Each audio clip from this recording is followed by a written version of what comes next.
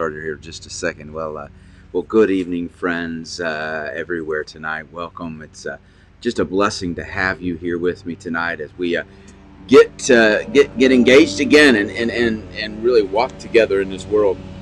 I tell you, it's a cool and a beautiful fall. I mean, just a beautiful fall evening. It's a little chilly, but the sun is shining. It's setting a little earlier, so that means it's getting a little darker out, and so it's just kind of the seasons change, and so we're just excited about that, and I just want to thank all of you for being here week after week, and I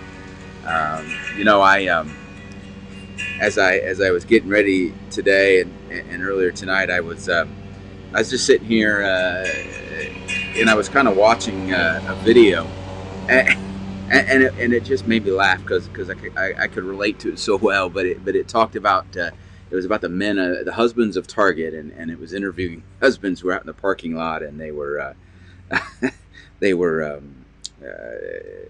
I don't know how to describe it, but they were just out there, and the one I remember said, he thought he was going to go in and look at some camping equipment, and all he ended up doing was holding his wife's purse. And very honorable, but just a parody and fun. And I can tell you, when you go into Target, it is not a short trip. Target is I tell you, you could be in there for days. I don't know what it is, but they just have this pull. And personally, I'm okay not being in there for days, but some apparently end up in there for days. And so, but I tell you, we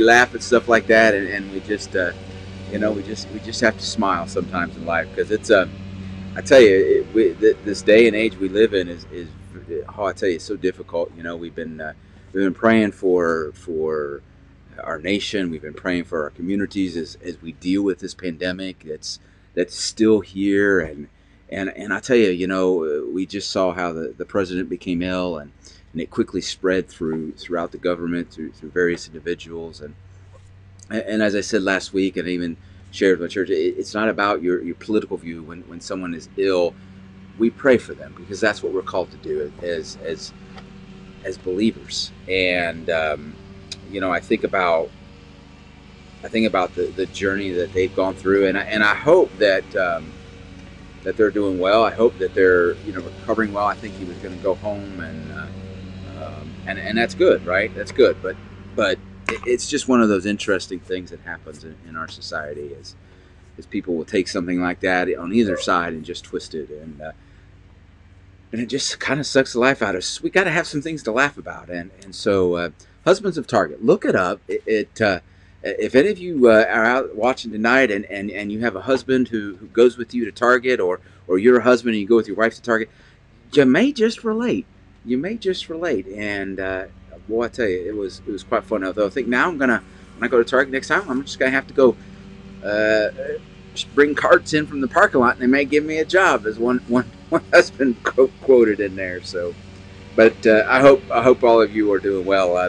Lynette, I see you're on. I heard you were actually up here in Northwest Ohio visiting Jim and Susie, and I hope you had a great visit.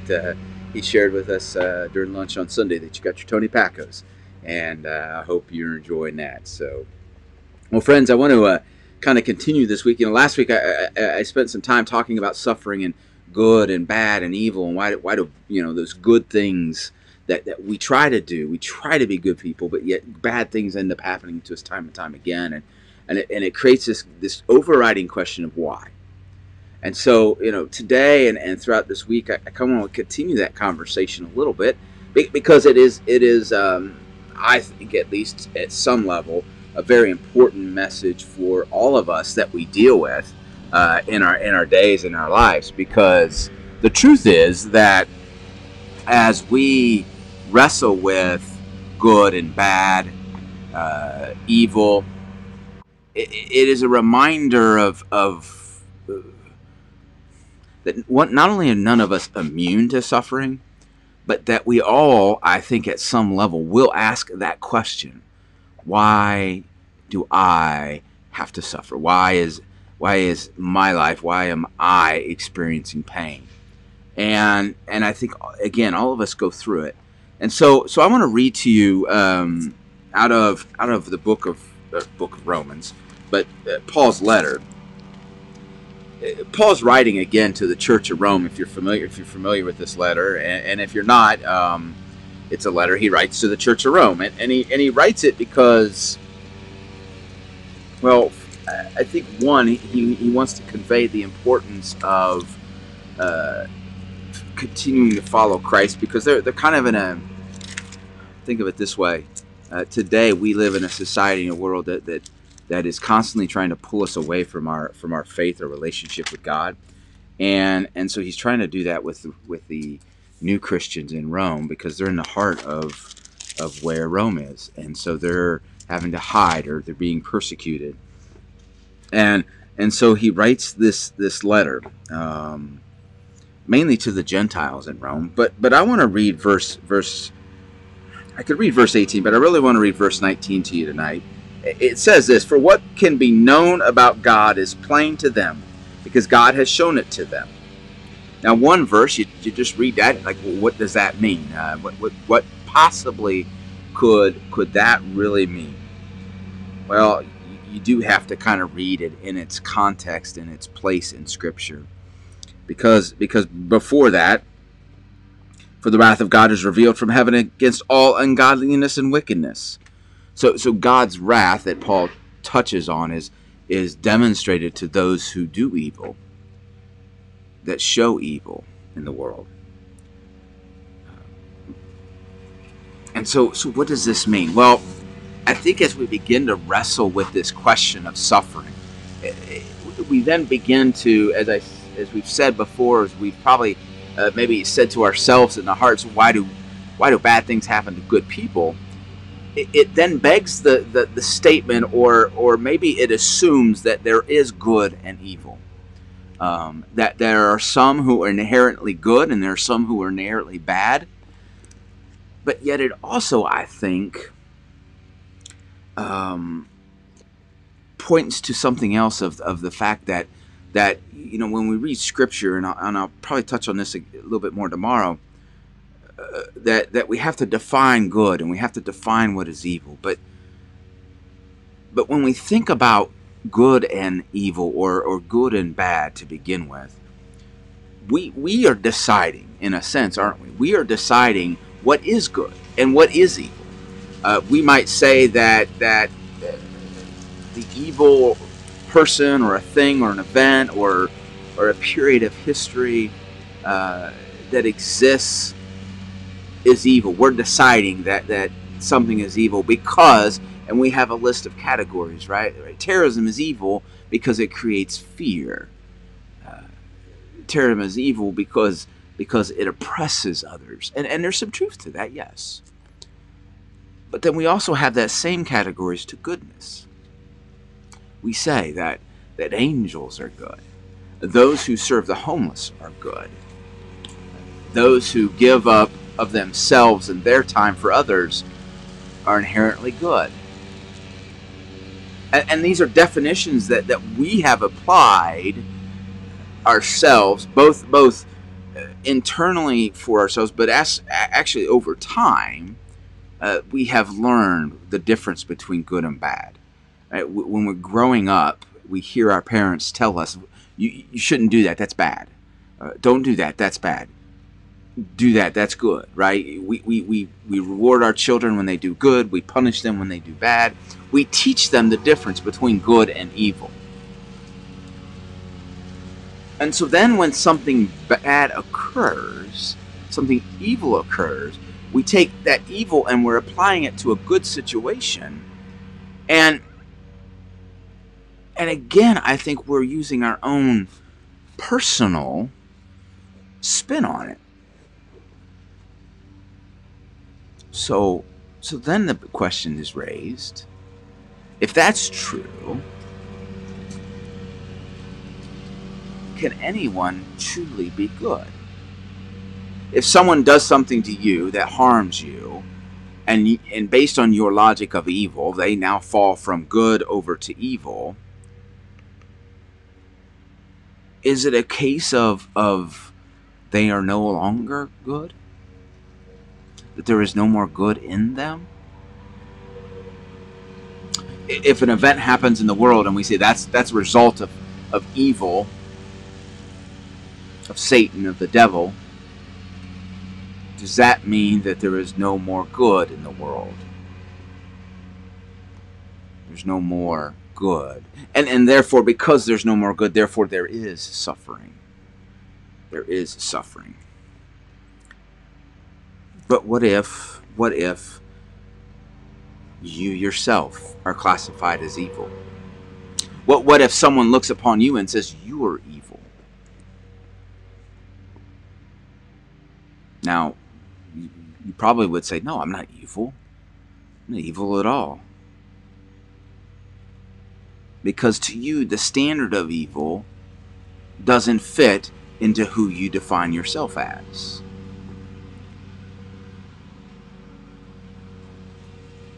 And here's where I think the rub begins to happen. Because then we say, well, I'm suffering not because of me, but because of some outside force placed upon me. And sometimes that is true. But we always, or maybe always isn't the right word. We typically will say suffering is created by evil, which signifies there is evil in others who then trigger that. But yet those others might tell us, I'm not evil, I'm good. I'm doing good. And we have these set of standards. So how do we get around that? How do we walk through that? Well, I think we walk through it because we recognize God has set those standards, not us. And that in all of us is a brokenness. Think about the book of Genesis. The fall of humankind occurs. And there is evil in that moment. But are they evil? No. Are you evil? When you do something evil, are you evil? No, you're not. And so, when others do evil to you, create evil, and maybe it's not even directly to you, you just see them do evil things, are they evil? And my response to that would be, no, the moment the action might be, but yet they are not. And then when we begin to look at suffering and we say, why do bad things happen to good people? The truth is, why do bad things happen to anyone for that matter? Because aren't we all at some level good? And at some level bad? Do we have good and evil within us? I think that's a that's a deep theological debate probably, but I just when I think about good and evil and why it happens to people, why do some suffer and others don't? I don't think it's a lottery. I don't think it's a God punishing you. I mean, if you read the Old Testament, God does punish the Israelites for their sin, but if we focus on only that, then we miss what comes after suffering, and that is redemption, that is resurrection, that is healing, that is joy, that is love. That's where we have to focus our thoughts. Even in the midst of suffering, we have to focus in there.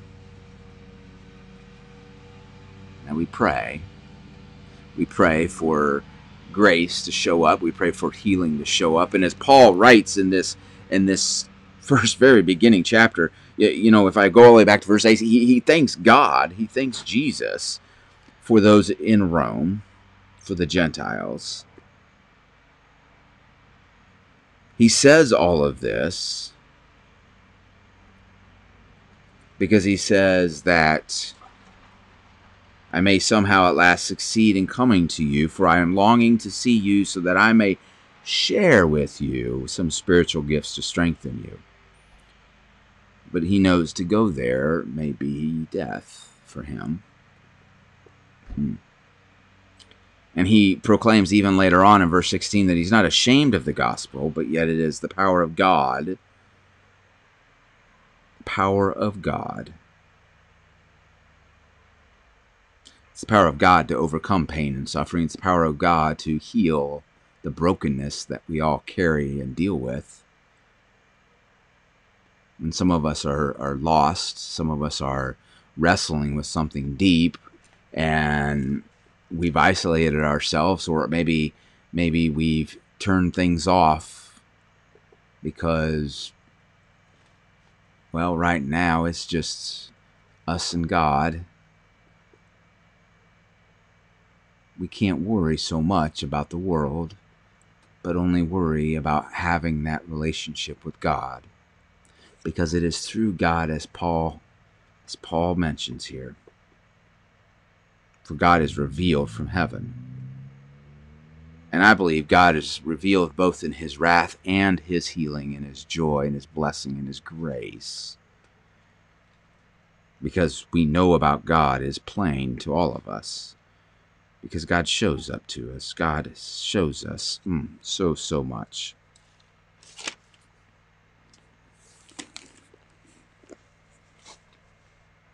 So we have to, friends, walk in this life. We have to walk humbly with grace and know that we're going to encounter all sorts of things.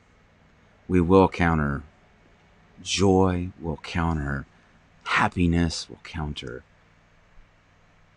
gifts that we never anticipated arriving, and we're going to encounter pain, encounter suffering. But yet it's not because of evil, or that we are evil, or that they are evil, or that we have not done good enough. It's just that it does happen in this world. But that the suffering that comes will end, will cease, because of Christ, because of his love for all of us. I think there's our focus. There's our hope. Well, my friends, as we take a moment tonight to pray, I want to encourage you to just be in prayer for all of us, for your neighbors, for your friends, for the strangers you encounter this week. You know, I read over the weekend that while the pandemic hasn't ended, the number of cases is rising, and there's still a lot of distrust in the information out there, and they're still trying to figure things out. And I've seen a lot of pain, but there's also celebration. I witnessed even over this weekend how there were several families who welcomed new children into their lives. They were blessed with joy, and we want to celebrate them. Celebrate that God has granted them a special gift. But let us celebrate God is with us all, as we celebrate and as we cry, on the mountaintops and in the valleys. Jesus is there with us all. I invite you, my friends, to join me in a moment of prayer. The Lord be with you. Loving Father, tonight on the front porch, I give thanks to you.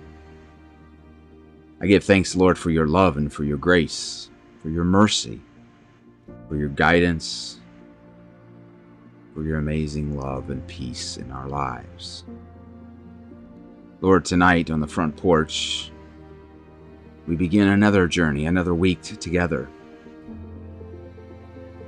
But in this walk this week, we remember that there will be moments in which we will be knocked to our knees.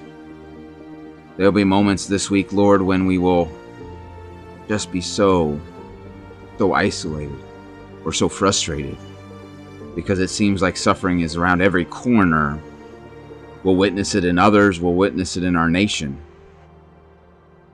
But let us not forget that even in the midst of all of that, you are there. You are with us all, showing us how to demonstrate grace to others, patience, the willingness to wait in those moments when we wish to run, the willingness to sit back and know that you are at work, even as we ourselves become impatient with that work you're doing. Watch over us all today, Lord, as we celebrate the gift of your Son Jesus in and around our lives. It's in his precious name I pray. Amen. Amen. And so, my friends, as we celebrate what God is doing in and through our lives, may we also celebrate that in the midst of the suffering we experience, God is there. God is right there with you. God is right there with your neighbors, with your friends. He's in our communities. He's in our nation tonight.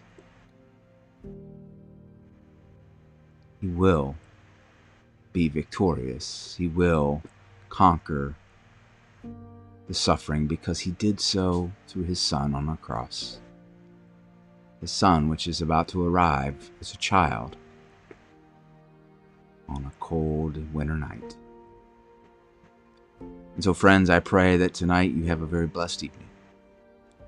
That as you go forth into the darkness of the night, that you are celebrating the light of Christ in and through you. And that all that you do, all you encounter, is with Jesus by your side.